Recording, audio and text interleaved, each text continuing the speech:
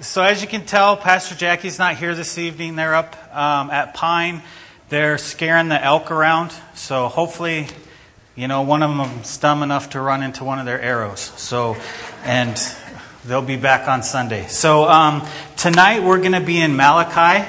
It's actually the last chapter in the Old Testament. And before I get started, we have a quick video I'd like to show just to kind of familiarize everybody with the book of Malachi and kind of the meaning behind it. So, there we go.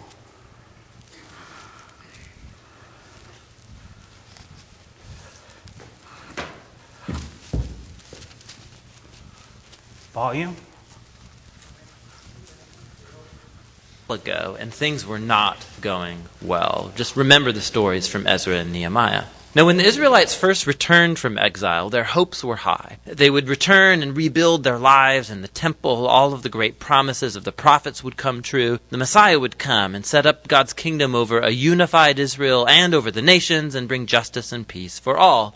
But that's not what happened. The Israelites who repopulated the city proved to be just as unfaithful to God as their ancestors, resulting in poverty and injustice. And so in Malachi, we find out just how corrupt this new generation has become. The book's designed as a series of disputes, and most sections begin with God saying something, making a claim or an accusation, and then Israel will disagree or question God's statement. And then God will respond and offer the last word. This happens 6 times. In the first 3 disputes, God exposes Israel's corruption, and in the final 3 disputes, he confronts their corruption. And the overall impression you get from these arguments and disputes is that the exile fundamentally didn't change anything in the people. Israel's hearts are as hard as ever. The first dispute starts when God says that he still loves his covenant people despite their failures. And Israel rudely objects, saying, "How have you shown us any love?" And so God reminds them of how he graciously chose the family of Jacob, their ancestor, to become the carrier of God's covenant promises, instead of Esau, his brother, and the family that came from him, who eventually came to ruin. Remember the stories from Genesis and the book of Obadiah. And so right from this first dispute, Israel is exposed as suspicious, doubting God's love and faithfulness. The second dispute exposes a problem with Israel's second temple. God accuses the people of despising and defiling the temple. And the people fire back, "How have we despised you?" And so God responds by focusing on the people, how they're bringing shamefully lame offerings of these sick, blemished animals that show that they don't value or honor their God. But it's not just the people, it's the priests too who run the temple. They not only tolerate but participate in these corrupt forms of worship. From top to bottom, God's people have proven faithless. In the third dispute, God accuses the Israelite men of treachery against him and their wives, which of course they deny. And God exposes the toxic combination of idolatry and divorce taking place. You have Israelite men marrying non-Israelite women and then adopting the worship of their wives' ancestral gods into their homes. Remember the story from Nehemiah chapter 13. And so Malachi connects this to a wave of men divorcing their wives for no good reason. And the people are all fine with this. And Malachi says, no, it's a betrayal of your covenant with God. And so Malachi transitions into the second set of disputes that confront Israel's rebellion. So the fourth dispute begins with the Israelites accusing God of neglect, saying, "Where is the God of justice?" They see injustice and corruption abounding, and God seems to do nothing. So God responds by saying that he'll send a messenger who will prepare the people for God's personal return in the day of the Lord. He will come like fire to purify his people and to remove idolatry and sexual immorality and injustice so that only the faithful remnant is left to become his people. In the fifth dispute, God calls the people to turn back to him, to which the people say, "How can we turn back?" And so God confronts their selfishness. He shows how they've stopped offering a tithe of their income to the temple. Now, that word tithe just means 1/10. It's the amount of their income and produce that the Israelites were to annually donate to support the temple and its priests. The practice is laid out in different parts of the Torah. Now, we know from Malachi and from the book of Nehemiah that the people were neglecting this responsibility. And so the temple was falling into disrepair. And so God confronts them. He says he wants to bless them with abundance, but only if they're going to be faithful. In the final dispute, the people accuse God and say that it's pointless to serve him. They observe wicked, prideful people succeeding in life, and God does nothing. And God's response, for the first time in the book, is not a speech, but rather a short story about the faithful remnant in Israel, people who fear the Lord, and they love to get together and talk about how to honor God and serve him. And so God orders that a scroll of remembrance be written for these people, so that they can read the scroll and remember God's character and promises. Malachi, he's reflecting here on the divine gift of the Scriptures, how they point us to the past to remember what God has done in order to inspire faithfulness and hope for the future. Which leads to the conclusion of the book. It picks up and develops the imagery of the fourth dispute about the coming day of the Lord, but it develops it further. God says that he's appointed a day of purifying judgment that will consume the wicked from among his people. But what the conclusion adds is the future of the faithful remnant, because for them, the day of the Lord is not a threat, it's a cause for joy. It'll be like the rays of the rising sun that bring healing and life and hope for the future. And so Malachi's disputes come to a close, but there's still a bit more to this book.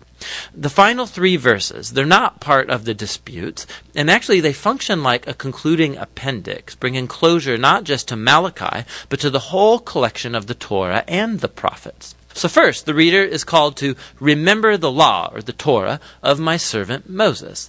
This recalls the story and the laws of the covenant that you find in the first 5 books of the Bible. But then we hear this summary of the books of the prophets. I will send the prophet Elijah before the day of the Lord, who will restore the hearts of God's people. So this conclusion, it summarizes the Torah and the prophets as a unified story that points to the future. Israel was redeemed by God, and then they betrayed him through their rebellion and hard hearts, breaking the laws of the Torah. But the Scriptures anticipate a future day when God's going to send a new prophet, a Moses, a new Elijah, who will restore God's people and heal their hard hearts. Remember all of the promises from Deuteronomy and Jeremiah and Ezekiel. And so this concluding appendix presents the Scriptures as a divine gift to read and to ponder and to pray over. They tell the truth about the human condition, about our selfishness and our sin. But they also announce God's promise that one day he would send a messenger and then show up personally to confront evil, to restore his people and bring his healing justice. And it's that future hope that Malachi and the Torah and all of the prophets are about.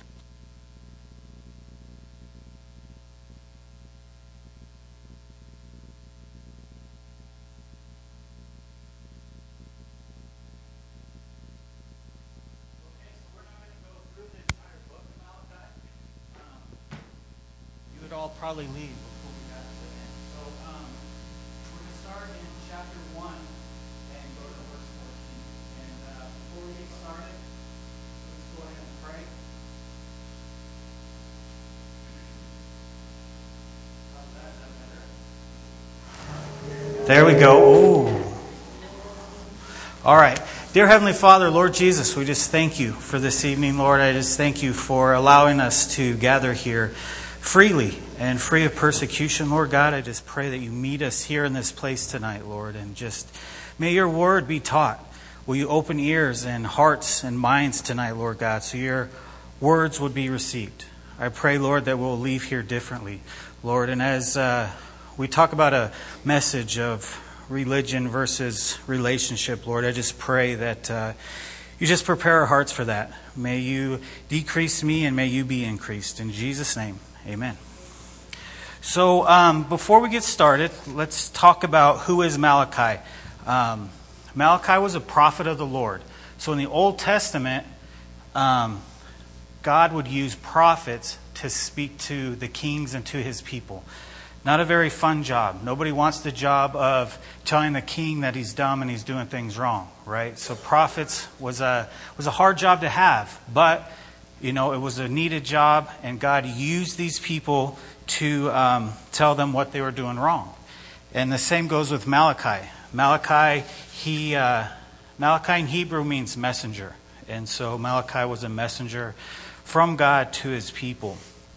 Malachi is also the last book in the Old Testament. After that, there was 400 years of silence.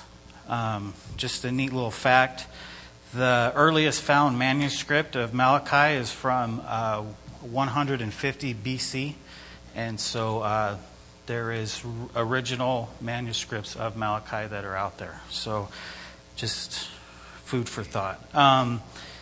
The prophet Malachi wrote at a time when the nation of Israel faced a major problem. The people of God had grown complacent in their worship, failing into trapping of religion rather than working in genuine relationship with God. And what does that mean? What does it mean to be religious but not have a relationship with God? That's what we're going to talk about tonight, and hopefully by the end of this evening we'll have a clear view of what that means and how it should look. As people examine how Malachi addressed Israel's half-hearted worship of God, they can learn to identify unhealthy religious tendencies in our own lives, and we can be encouraged to pursue the kind of sincerity God calls us to develop and demonstrate. So let's start in Malachi 1. The burden of the word of the Lord to Israel by Malachi. And it starts off, I don't know if you guys ever started off a conversation like this, but I know if Jackie ever calls me into the office and he starts out by saying, "I love you," that means this conversation is going to hurt a little bit, right? So that's what God is relaying here to Malachi. He loves his people, right? There's no doubt that he loves his people, but they're not doing the things they're supposed to do. Okay, so he's going to have to come down on them. And that's where we start here. Verse 2, "I have loved you, says the Lord, but his people say, 'How have you loved us? Is not Esau Jacob's brother, declares the Lord? Yet I have loved Jacob, but Esau I have hated.' If Edom says, 'We are scattered, but we will rebuild the ruins,' the Lord of hosts says, 'They may build, but I will tear down, and they will be called the wicked country, and the people with whom the Lord is angry forever. For your own eyes shall see this, and you shall say, Great is the Lord beyond the borders of Israel. A son honors his father, and a servant his master. If then I am a father, where is my honor? And if I am a master, where is my fear? Says the Lord of hosts to you. O priest, who despise my name, but you say, How have we despised your name?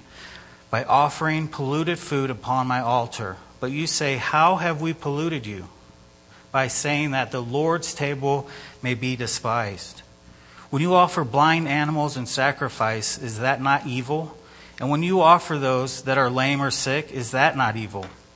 Present that to your governor. Will he accept you or show you favor, says the Lord of hosts? And now, entreat the favor of God, that he may be gracious to us. With such a gift from your hand, will he show favor to any of you, says the Lord of hosts? Oh, that there were one among you who would shut the door, that you might not kindle fire on my altar in vain. I have no pleasure in you, says the Lord of hosts, and I will not accept an offering from your hand. For from the rising of the sun to the setting, my name will be great among the nations, and in every place incense will be offered to my name, and a pure offering. For my name will be great among the nations, says the Lord of hosts. But you profane it when you say that the Lord's table is polluted, and its fruit, that is, its fruit may be despised. But you say, What a weariness this is, and you snort at it, says the Lord of hosts. You bring what has been given by violence, or is lame or sick, and this you bring as your offering. Shall I accept that from your hand, says the Lord? Cursed be the cheat who has a male in his flock and vows it, and yet sacrifice to the Lord what is blemished. For I am a great king, says the Lord of hosts, and my name will be feared among the nations. So as we read that section of Scripture, what it's saying is, the Israelites are coming out of exile. They were enslaved, entrapped in Babylon. They were released, so they go back to their hometown, right? They start to rebuild the temple. About 100 years after this is when this is taking place. So they've been there for about 100 years. The temple's up. It's nowhere near the glorious structure it was before, but yet They still do the temple sacrifices. They have priests. They still do their festivals. But they're getting routine, right? They're not doing it with their whole heart.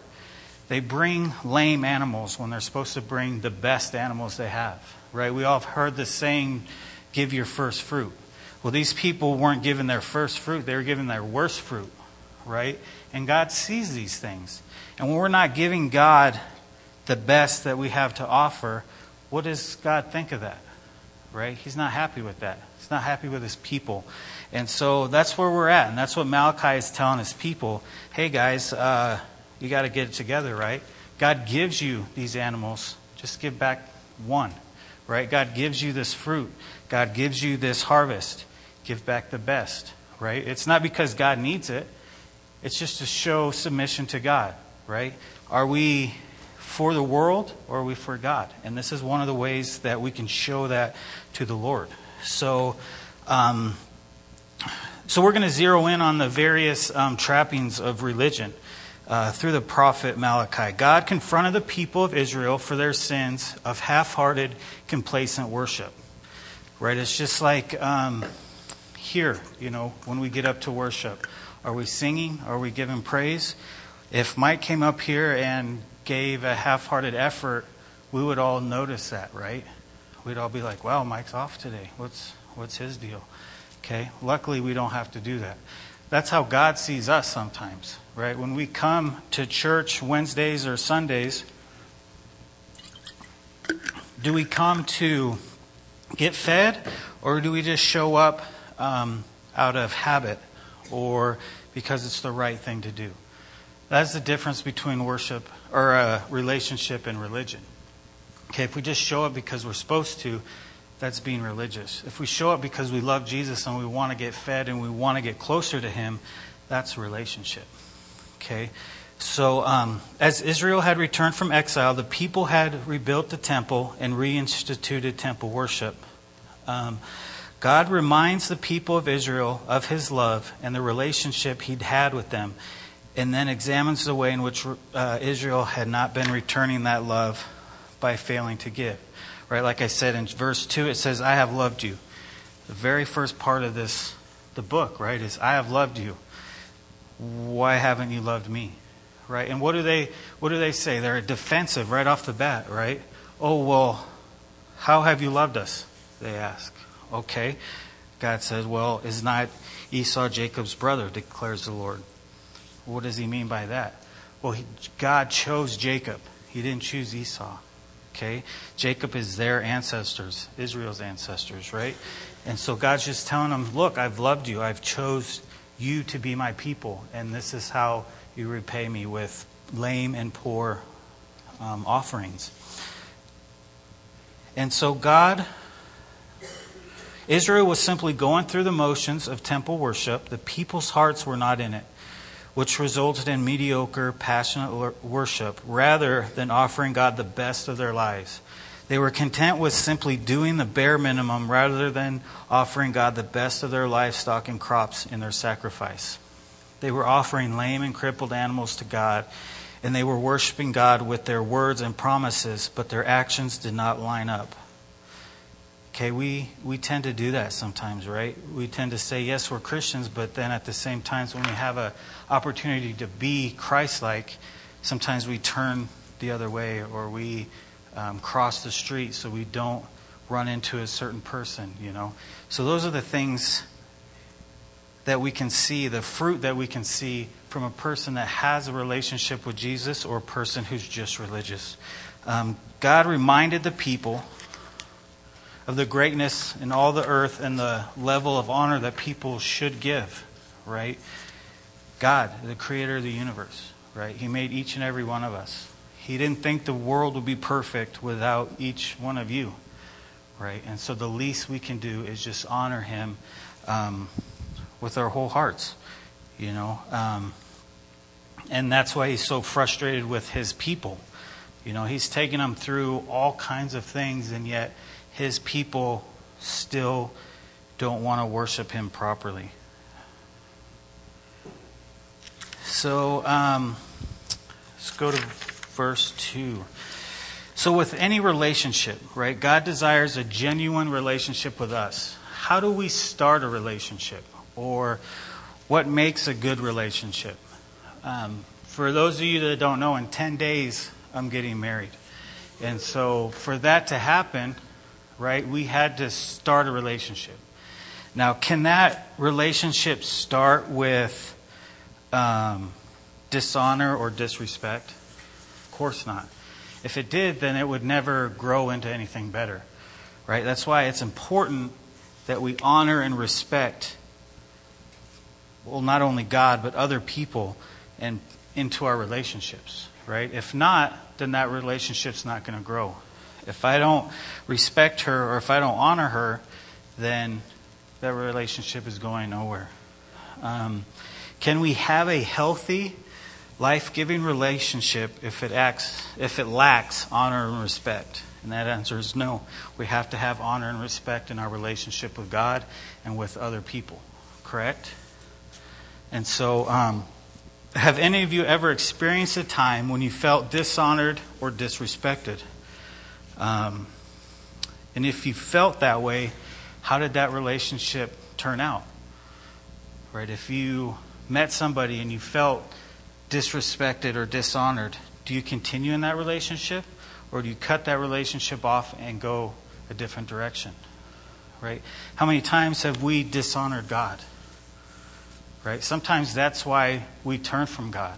Right? Sometimes our sinful nature will allow us to turn our backs on God and continue to sin and sin and sin instead of turning to God, right? And honoring God and repenting of our sins.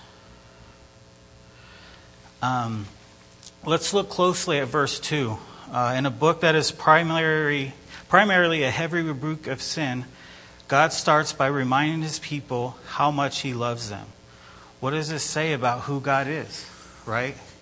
It says, I'm a loving God. I have loved you, says the Lord. And then that's when he begins to say, okay, look, this is what you guys are doing wrong. I love you, and so I want you to change. Right? It's just like any good father who loves their son or daughter or mother, and they want to not only discipline but educate and encourage their children. Sometimes they have to sit them down and have that hard conversation, right? Sometimes they have to say, look, you're doing this wrong. You're not doing your chores properly. Okay, instead of putting the water in the trough, you're putting it in the ditch. Right? We need the water in the trough so the animals can drink that water. So that's what God's doing here. He's a loving God, and he just wants to try to correct his people. And we are his people, right? God wants to correct us as well. This message is just not for the Jews of this time. The message is for us today as well. Let's go ahead and look at verse 6. It says, a son honors his father. And what human relationship does God compare his relationship with Israel to? It's a father and son, right? Or a mother and son, mother and daughter. What did this say about God's role in our relationship with him and what our relationship should be? It should be very close, right? Father and son, mother and daughter, mother and son, father and daughter. That's a very close bond that nobody can take away. Right? Would you guys describe your relationship with Jesus as something like that? If not, right, we all have to work on that. We all have to work on our relationship with Jesus so we can say it's like father and son or like, mother and daughter. That's what God wants. God wants a relationship like that. Now, how does it make you feel to think about the possibility of God feeling dishonored or disrespected by you? I know to me, it hurts, right? God's a loving God. All he has ever done was give, right? And then there's times where we dishonor him, we disrespect him. And we can correct that, and we should correct that, right? All we have to do is give him honor, repent of our sins, pray. We're going to talk a little bit about prayer tonight too if we have time. And just go to show you, how to honor God properly. So God desires a relationship over religion. Our lives should be a response to God's great love for us. When God has shown us such an amazing love, our response should be to love Him back and honor Him with our lives. If He is our loving Father, then we should respect Him as His children. If He is a loving Master, then we should serve Him with graciousness and reverence rather than simply going through religious motions. God is not interested in empty religious motions. So God doesn't care if you come to church every Sunday if you're not paying attention. He doesn't care if you're here every Wednesday if you're not paying attention, right? He would rather you be out on the mountain praising Him, scaring elk, other than being here with your head in the mountains, right? God doesn't want empty religious motions. He wants that relationship with you guys. You can come to church every single day, but if your heart's not with Jesus, it's not going to make any progress. It's not going to make any way into God's heart at all. So think of a time in your life when you had to do something, but your heart wasn't in it. How difficult was it to continue what you were doing?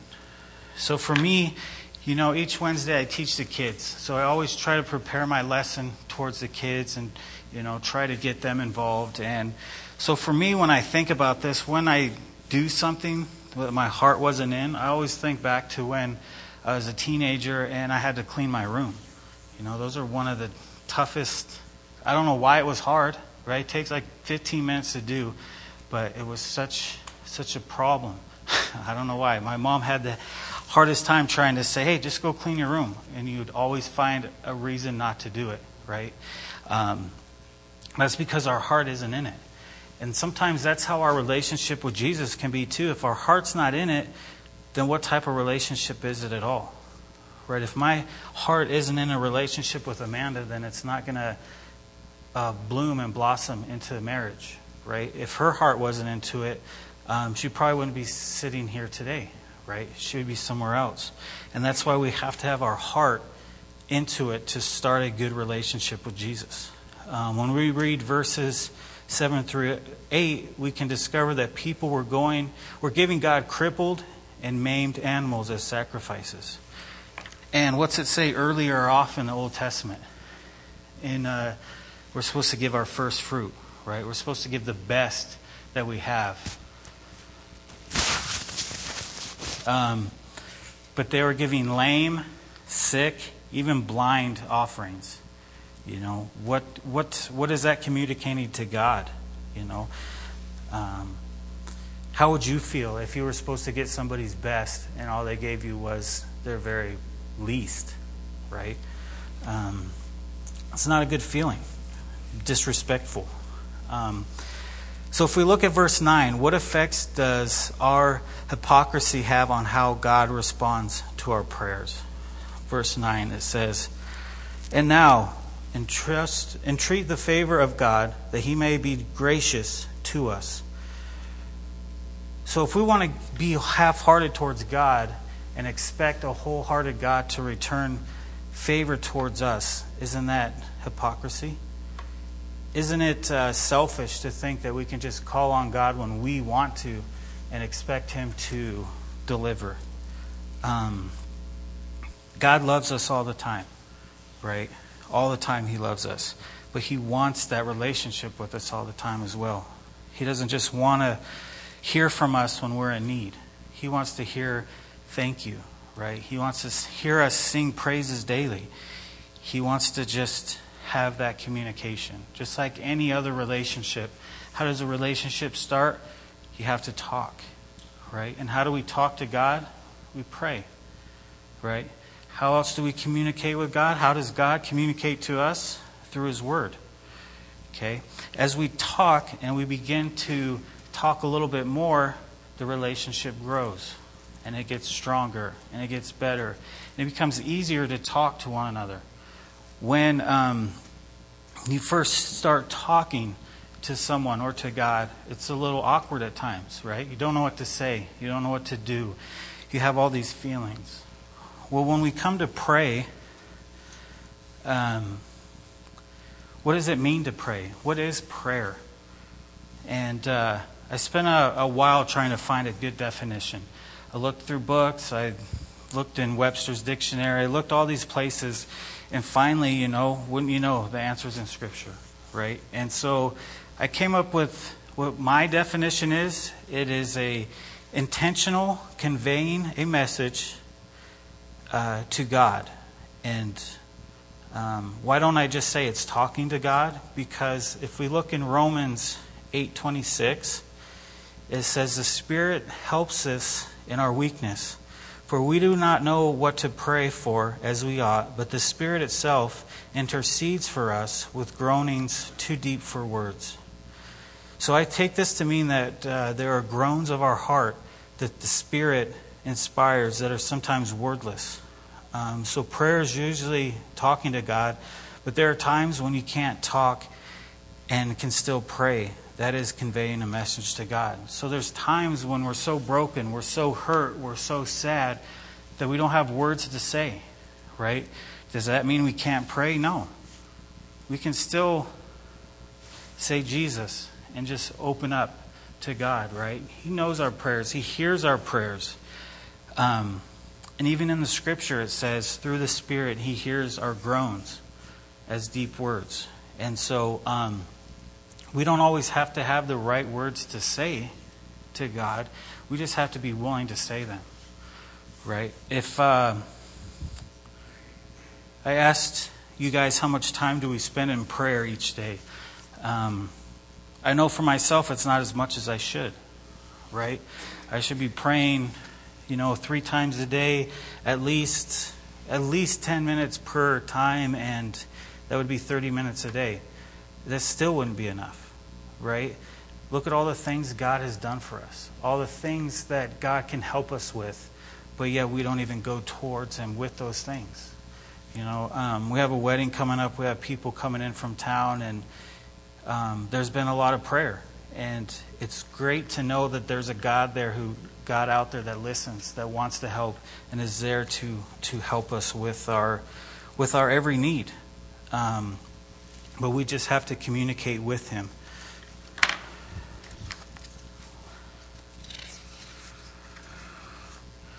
So let's look at verse 11 real quick. And what does the Word reveal about the importance of glorifying God through our worship?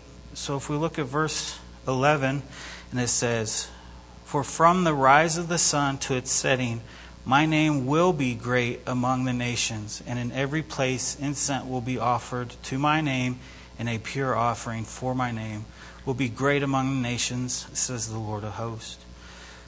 So what God's doing here is He's telling His people, look, the whole world is going to worship me, and yet you guys still can't figure it out. I've done so many things for His people, right? He's talking to Israel, that is His people, and yet they still can't figure it out. But the whole world knows that He is God. In verses 12 through 13, we read how the people of Israel were not focused on giving God their best, which is what God had required. Instead, they were giving God their leftovers. Why do we do this sometimes? We do this too, right? Sometimes we wake up late. What happens? I don't have time to pray. Let's just go. Well, then our day gets bad, right? Get a flat tire, or this thing happens, or that thing happens. And then we can all relay it back to not praying. Does God punish us if we don't pray? No, not at all. But He does reward us for taking our time out for Him, right?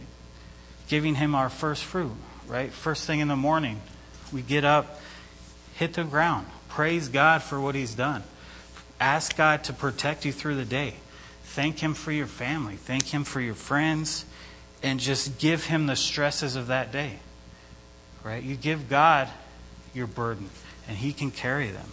He wants to hear from you, right? Just like parents want to hear from their kids, right? Don't you parents love to hear "I love you" from your kids once in a while? You know that they love you, but isn't it nice to hear those words once in a while? That's how God feels too. God wants to hear "I love you" once in a while. Just like parents want to hear "I love you" once in a while as well. So God reminds Israel of his greatness. God is a great king who is famous in all the nation.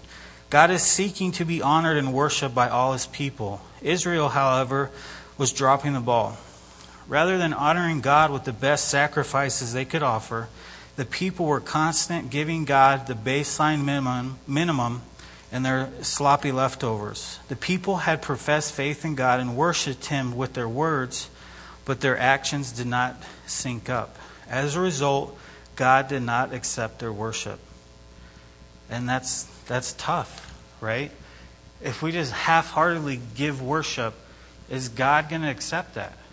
The creator of the universe, does he have to accept our weak and our lame offerings? Of course not, right? He makes it clear what he wants and what he will accept, okay?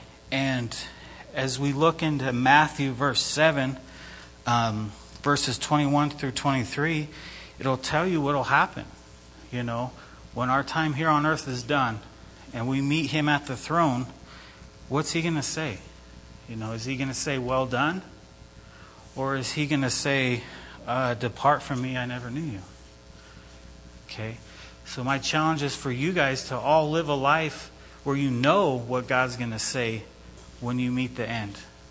Right? When you guys come to Jesus face to face, I pray that each and every one of you hear those wonderful words. Well done. Come on in. Right? But to do that, we have to live wholeheartedly for Jesus. Right? We have to give him our lives. We have to give him everything. Right? We need to have a relationship with him and not just religion. Right? Religion is empty. Relationship is wholehearted and loving and caring, and it works both ways. So if we read into Matthew 7, 21 through 23, give me just a second.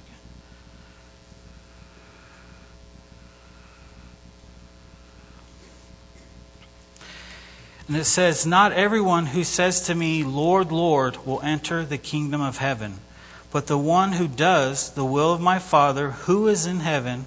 On that day, many will say to me, Lord, Lord, did we not prophesy in your name, and cast out demons in your name, and do many mighty works in your name? And then will I declare to them, I never knew you. Depart from me, you workers of lawlessness. So we can do a lot of things in God's name, but if it's half-hearted, right? If it's for the wrong reasons, if it's not for Jesus wholeheartedly, we're wasting our times, right? And we're fooling ourselves. We're not fooling God. God knows why we do the things we do. God knows why we come to church. God knows why we're here and why we're not here, and our prayers and our time in the Word. And he wants the best that we have to offer. He doesn't want all our time. He just wants quality time, right? He just wants a few minutes in the morning. He wants a little time at lunch, and he wants some time, before we go to bed. And just give it to God. And it's a joyous way to live. If we continue looking at prayer and, conveying a message to God, it just goes to show you why we should pray. And we'll move along to that part real quick. One of the reasons we should pray is because God tells us to, right? God wants that relationship with us. Even those that don't want a relationship with God, God still loves those people. God still wants a relationship with those people, right? But it's up to us to make that effort, right? To change our lives, to give our lives to God, and to be open to him. So first we pray because we are told to by God over and over again. If we look in James 5:16,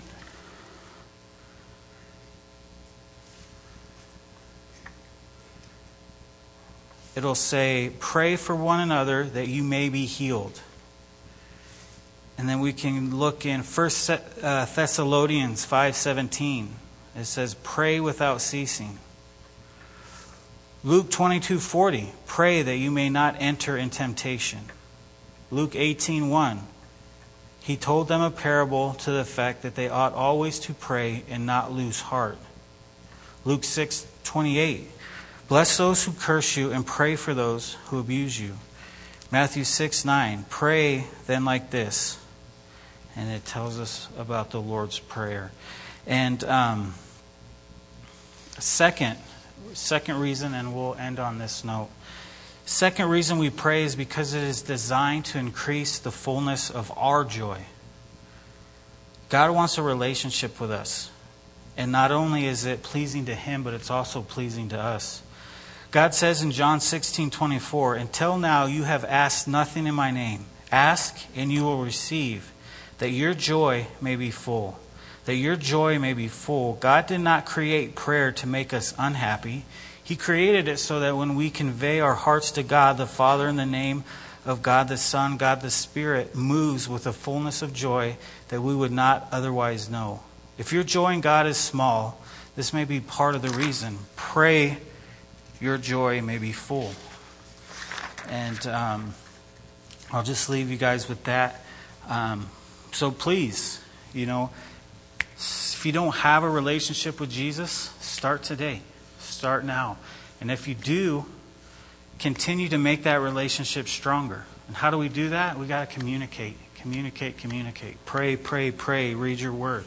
Right? Because nobody wants to hear those deathly words, depart from me. Right? We want to hear those words, well done. So, thank you. And we'll close in prayer. Dear Heavenly Father, Lord Jesus, we thank you so much for your word. We thank you so much for your love and your mercy and your grace, Lord God. We thank you that you do want a relationship with us, Lord God. And we pray that you give us the ability, Lord God, to seek you and to honor you and to want to wholeheartedly love you, Lord God. We ask that you make it a priority in our lives to have a relationship with you, Lord Jesus. We pray, Lord God, that you just give us the strength to turn to you in every situation. We pray, Lord God, that you just give us the ability to pray morning, noon, and night, like it says in the Scripture, Lord God. And we just pray, Lord, that you will return those prayers with fullness of joy in our lives, Lord. So we thank you so much for all that you've done, all that you're doing, and all that you will do. In Jesus' name, amen.